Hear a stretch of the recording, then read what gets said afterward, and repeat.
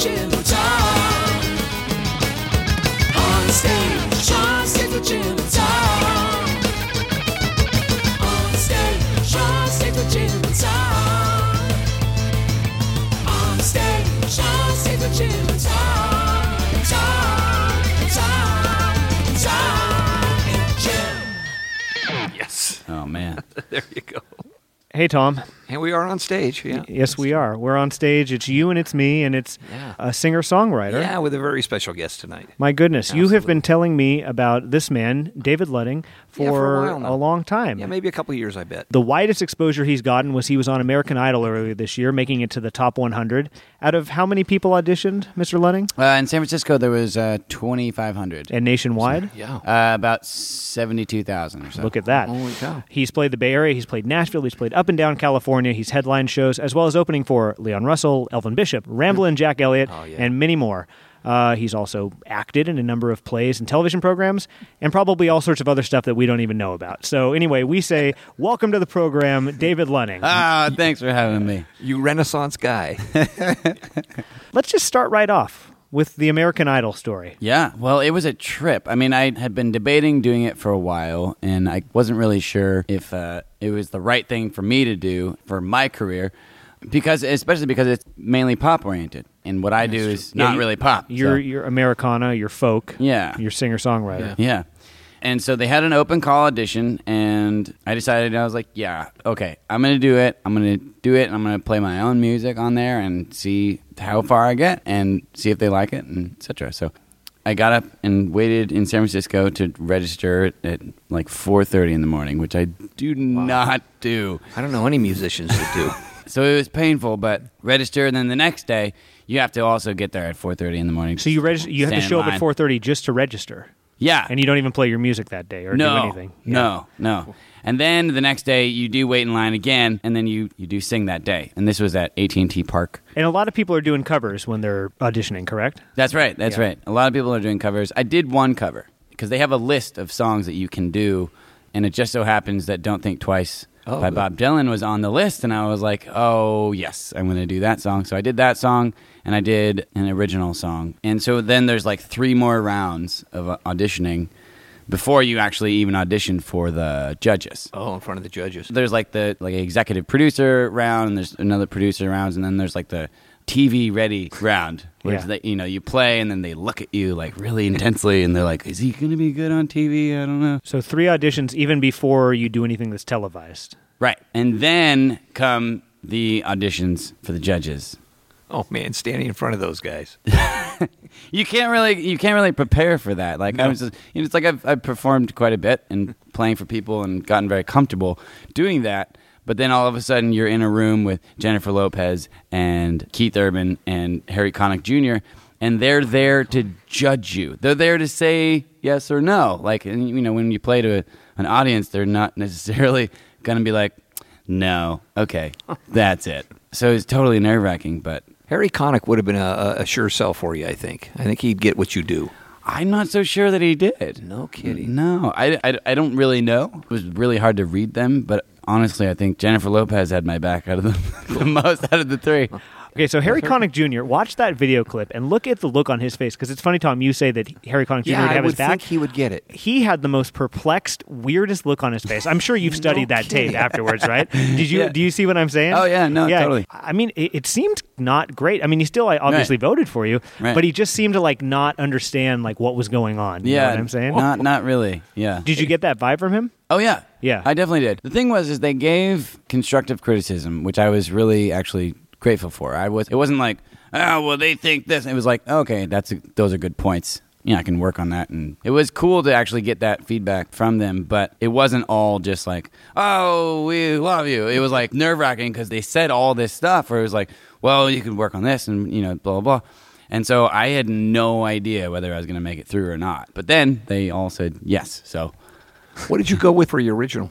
I went with In Hell I Am. In which Hell is- I Am, yeah. Yeah. Did it really push things forward in a major way? Did more stuff start happening for you, or had stuff already been happening prior to the American Idol? Yeah, appearance? definitely cool stuff happened. And I got contacted by by some people who I won't name. It was very, very cool connections that were made from that. Like notable musician types, things of that nature. Yeah, exactly. And CD sales online and stuff like that. It was very cool. You're with Mongrel Music, which is a booking That's right. agency. Yeah. Were you with that agency before the American Idol appearance? Well, actually, I had been talking to them for a while, and then it kind of it happened kind of simultaneously, actually. It was just coincidence, I guess. Yeah. Well, I mean, as somebody who had been booking your own tours forever, and Tom, you can identify, you have people who, both of us, have people who email us to play the Phoenix all the time. Oh, yeah. And I mean, the difference between somebody who has an album or a single that was reviewed by a real publication or has been on a show or something, even if Americana doesn't fit on American Idol, and you could make that argument whether it does or it doesn't, it's still credibility. It still shows that you were good enough to get on it. Yeah, even at a place like this, in one end of our booking, that works. Absolutely, it would work. But then there's the other end of the booking where actually I'm looking for bands that don't have anybody watching them yet. That's because that's what we do. And that is so awesome. That's what we do. But they play together. Let's say, for example, David Lunning comes and plays a show, and he's going to draw 200 or 300 people or whatever, just for the sake of argument. Then you got to fill that undercard, and that's where what you just brought up is. Somebody's got to get the people in the building so that the others can get exposure and can have those great experiences. Totally. Absolutely. So it all meshes together, and it's been nothing. I'm assuming nothing but a net positive being on American Oh Idol. yeah. Oh, absolutely, absolutely. I got out of it. Like, really what I had hoped to get out of it was to get my music out there. And I mean, the episode that I was on was shown for like 18 million people or something like that. That's wonderful. Yeah, it's crazy. So They were into you, they voted for you, but they threw in some interesting adjectives, which I'm sure as they were saying them, they just like made your skin crawl a little bit because you're like, well, I'm not gonna win here. Misanthropic, sad, moody.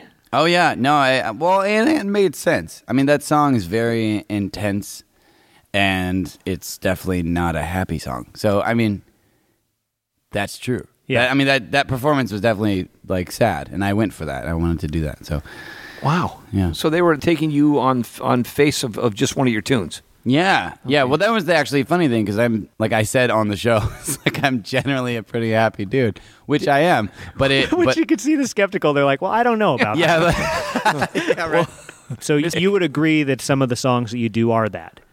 Oh yeah, Yeah, I mean, absolutely. I really like to do the whole range of things. I like to do goofy as possible, and then also do some sad songs. I mean, I used to when I started out initially. I used to do all sad songs. Yeah. And then people were like, "Oh my god, I'm so sad right now," and I'm gonna fall asleep. Also, American Idol, it's like slick, it's produced, it's sterilized, it's inoffensive, okay? And then Americana, I've read like multiple places and in interviews and stuff. You like Americana because it's so like real and honest. Right. They don't really meet in the middle. Sad and moody does not fit for American Idol. Right. That's why they made comment on it. again, it just seems like the lyrics are based in.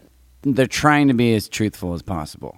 They're not all just happy love songs. They're not all even sad love songs. They're just more like comments on life, which I think is really cool. I see a lot of it, at least in Americana music, is taking poignancy in like a bunch of little things. It is Americana, just in by nature of what it is, and if you listen to a lot of it, a lot of that sensibility, it really does cut right to the heart of what it takes to build a country like this. It takes you down into the South, but it can also bring you from the East. It can incorporate the rise of the unions, the plight of the working man. It can incorporate the heartbreak of love and the joy of love. Americana is a wide open genre that gives you such a palette to work with, I think. And I mean, in contrast to like country, even because there's definitely a country element in Americana. The difference is in Americana, it seems like you can kind of say almost what you want to say because there's traditional country, which is going to have traditional themes and stuff like that. With Americana, it's like you can kind of do whatever you want. It's a bigger country. Yeah. My favorite thing to do, which I do a lot in a lot of my songs, is take something that is crappy, that is like not ideal, and kind of exaggerate it into humor. Do you have an example?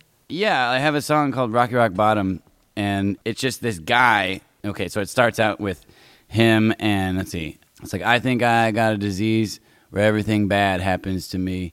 And what ends up happening is that his truck breaks down, then his dog gets hit by a car, and then his boss calls him and tells him he doesn't have a job anymore, and then his girlfriend leaves him, and then in the last verse, he's like walking down the street like really sad, and then just a flock of seagulls come and just like shit all over him. I was going to ask you, who are you drawing from for a lot of your style, and who have you drawn from over the years? For my writing, I guess, John Prine was the initial guy. Oh, excellent. I can honestly say that I left school because I heard John Prine, and then decided to do a career. And I want to do what he's doing. yeah, Let's talk about that. You went to school where? at Berklee College of Music. Okay, and in you were Boston. studying music? Mhm, What aspect? I was playing piano and studying film scoring. I wanted to make epic music for movies, which I really wanted to do, and I'm still interested in that. I still like doing that. And then how soon after you realized, okay, this is what I want to do, did you leave school? Well, this is how it worked. Actually, I wrote a song, and at the time, I was really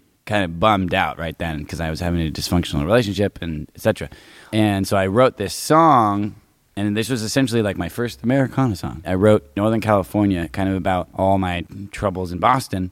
And then I talked to my parents, and I was like, hey, I want to leave school and I want to do this. I want to do like this music.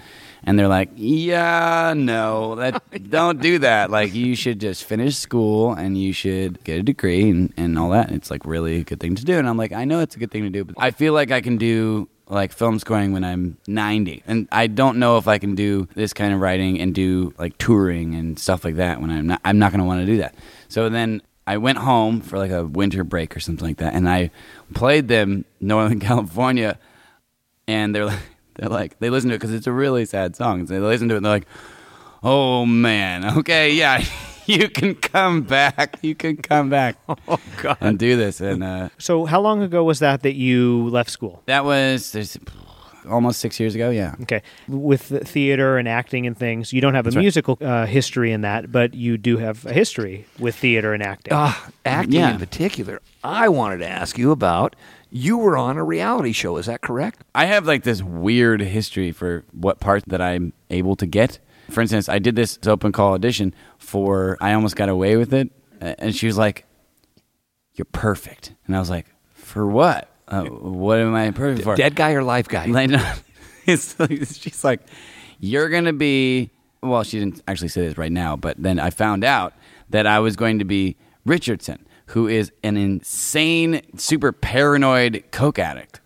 Oh, Wait a minute, great! I'm Thank perfect you. for that? I was like, oh dear. I thought that the acting might have been before the music, so you're doing the music and some of the acting concurrently then? Like Yeah. I'm still doing acting. Yeah, That's fascinating. I love doing it. It's really fun for me to do. And Does it pay?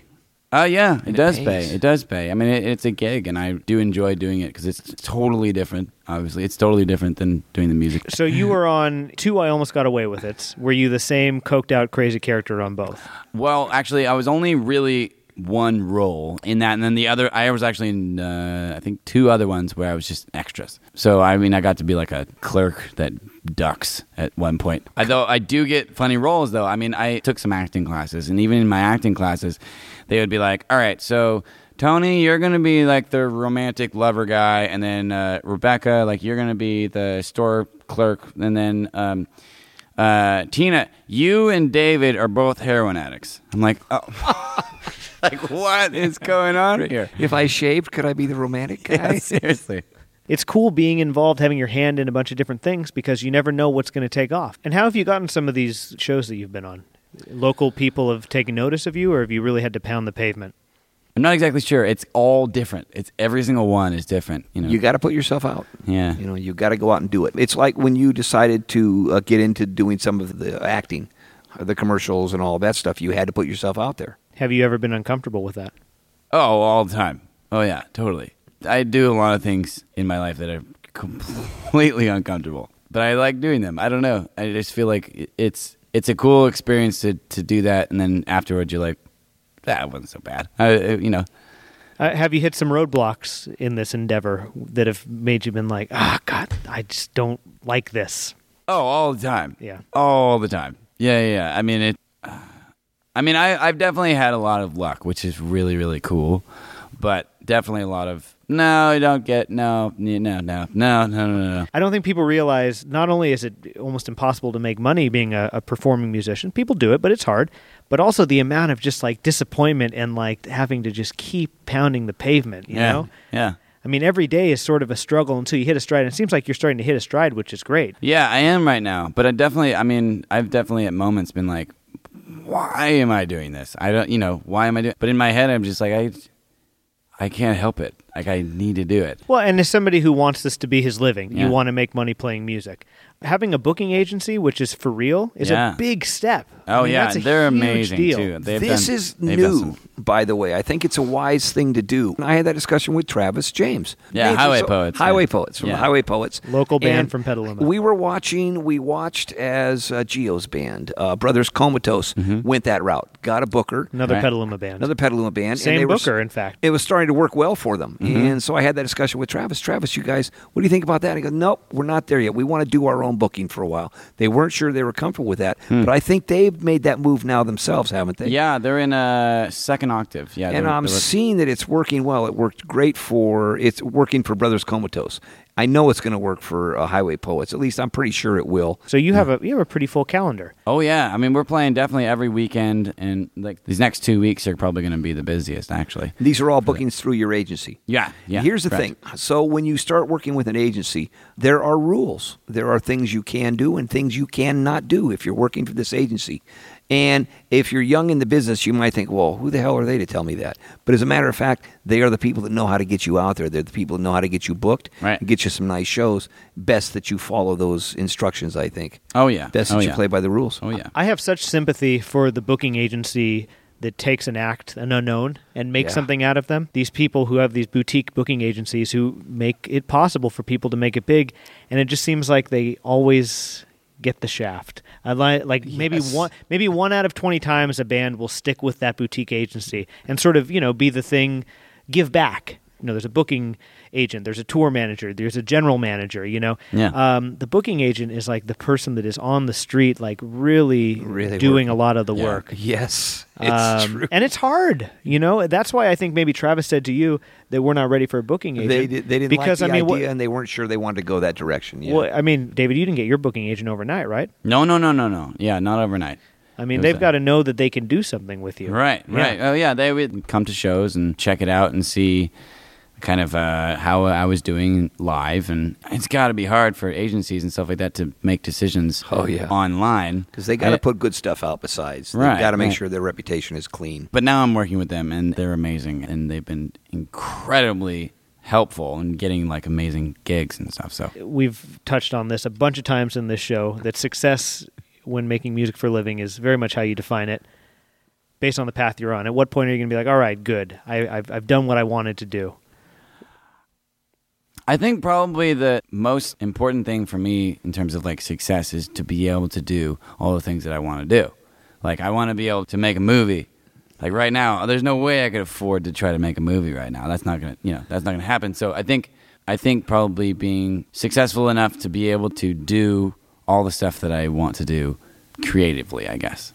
It might be an incremental thing, though, for a lot of guys. I think to this point, for a young player, you're already quite successful. You've set some sights, and you've actually been able to pull through it and make that happen. So that's already a success. Yeah. No, I mean, I definitely, like, for instance, doing what I do is my job. I don't have a day job, so that's definitely like a success. At this age, you're already paying the bills in the entertainment industry? Yeah. Oh, smoking. So singer-songwriter and reality star David Lunning on stage with Jim and Tom. I think we'll probably end with some songs if you're into that. Man, when I saw the guitar, I was just, wow, yes. No, yeah, totally. Spectacular. I don't even want to have to plug it in somewhere. Yeah, we'll figure it out. But before we do that, Tom, thoughts on Mr. Lunning? He's one of my favorite songwriters in Sonoma County right now. I really like the direction that music is taking in Sonoma County, by the way. Me too. It's your generation, because you're 26. Well, now I'm 27. You're 27. But you're in that generation of players that are all, I mean, we've been interviewing an awful lot of people in your peer group, and you're all still playing, and I love the direction you're going, and I particularly like where you're going with your stuff. You're actually one of those artists that I do not want to embarrass about bringing into a show that we can't draw a crowd for. Aw. So that's how much I respect you. I respect Thank you you, so man. much, I won't book you here. Oh. I want to play here again, man. This place is awesome. Yeah, we got to I figure love we're playing gonna here. get you back for a good I show. would love to. Thank you. And now Tom and I get to experience a mini show right now.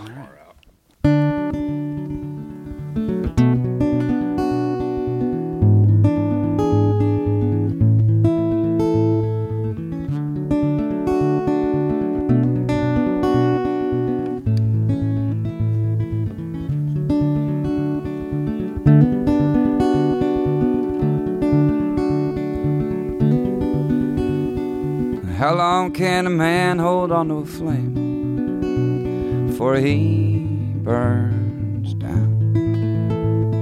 And how long can a man hold on to a dream before he's awakened somehow? And how long can a man wish upon stars before he's overcome with doubt? And how long can a man long for a woman? Guess I'll find out. I guess I'll find out.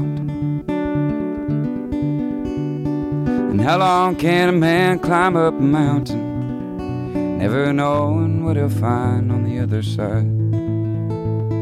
And how long can a man hold his head high when he's choking on the hopes of some reunion of some kind? Well, how long can a man wish upon stars, oh no, before he's overcome with doubt? And how long can a man long for a woman? I guess I'll find out. I guess I'll find out.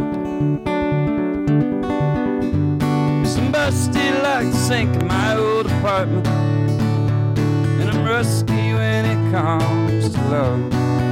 But they say the sun shines down on everyone, so I'm gonna take my chance when it comes. When it comes.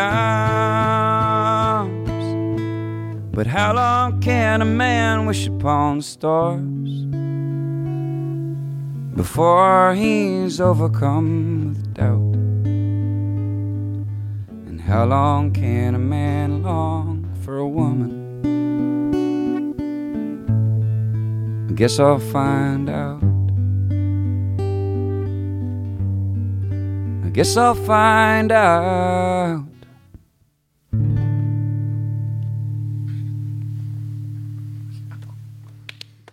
Spectacular. Thank you. Yeah, that's a great tune. That was on the serious side. Yeah. But, Really? Oh, I thought it was... yeah. What's that song called? Right now it's called How Long, but I don't know if I like that title. Oh, that's an unreleased song. Oh, yeah. That is an People are going to unreleased call song. it How Long. Okay, I guess I should probably do that song that I mentioned about taking the stuff going bad, and then my voice is shot right now. That's all right. But- It sounds gravelly and good. It's got that great tone. Yeah. Yeah, great tone. Okay, cool. So this is the song you referenced earlier. Yeah, yeah.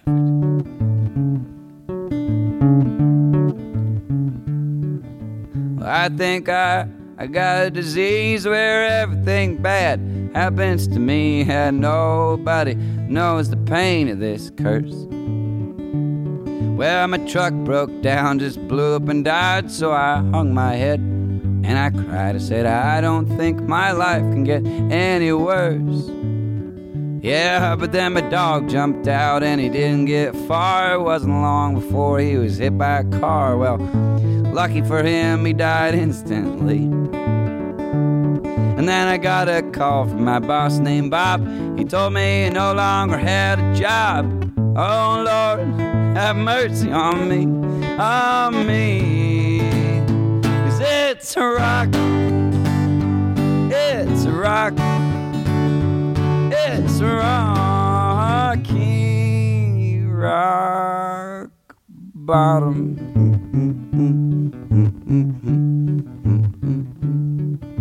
So hang out with my sweetie pie, just talking and laughing and having good times, when all of a sudden she said, baby, we're through. Said she liked me fine, said I was nice, and that she hated that she had to say goodbye, but she had fallen for another who looked like Howard Hughes. Howard Hughes. Oh, it's a rock. It's a rock. It's a rocky rock bottom. Oh, yeah. Oh, it's a rock. It's a rock. It's a rocky rock bottom.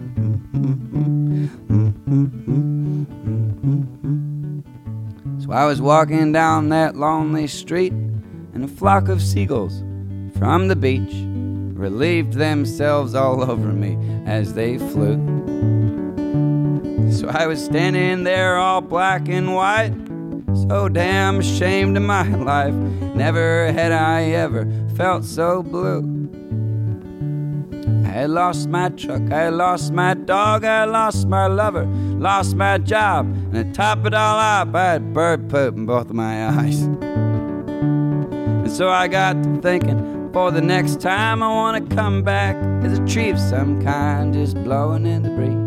Now wouldn't that be nice? Wouldn't that be nice? Oh, it's a rock. It's a rock.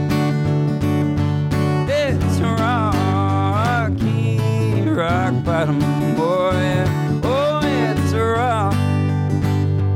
It's a rock.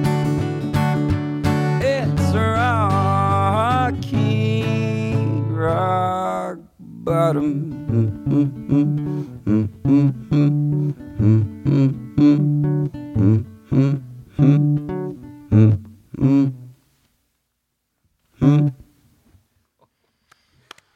David Lunning.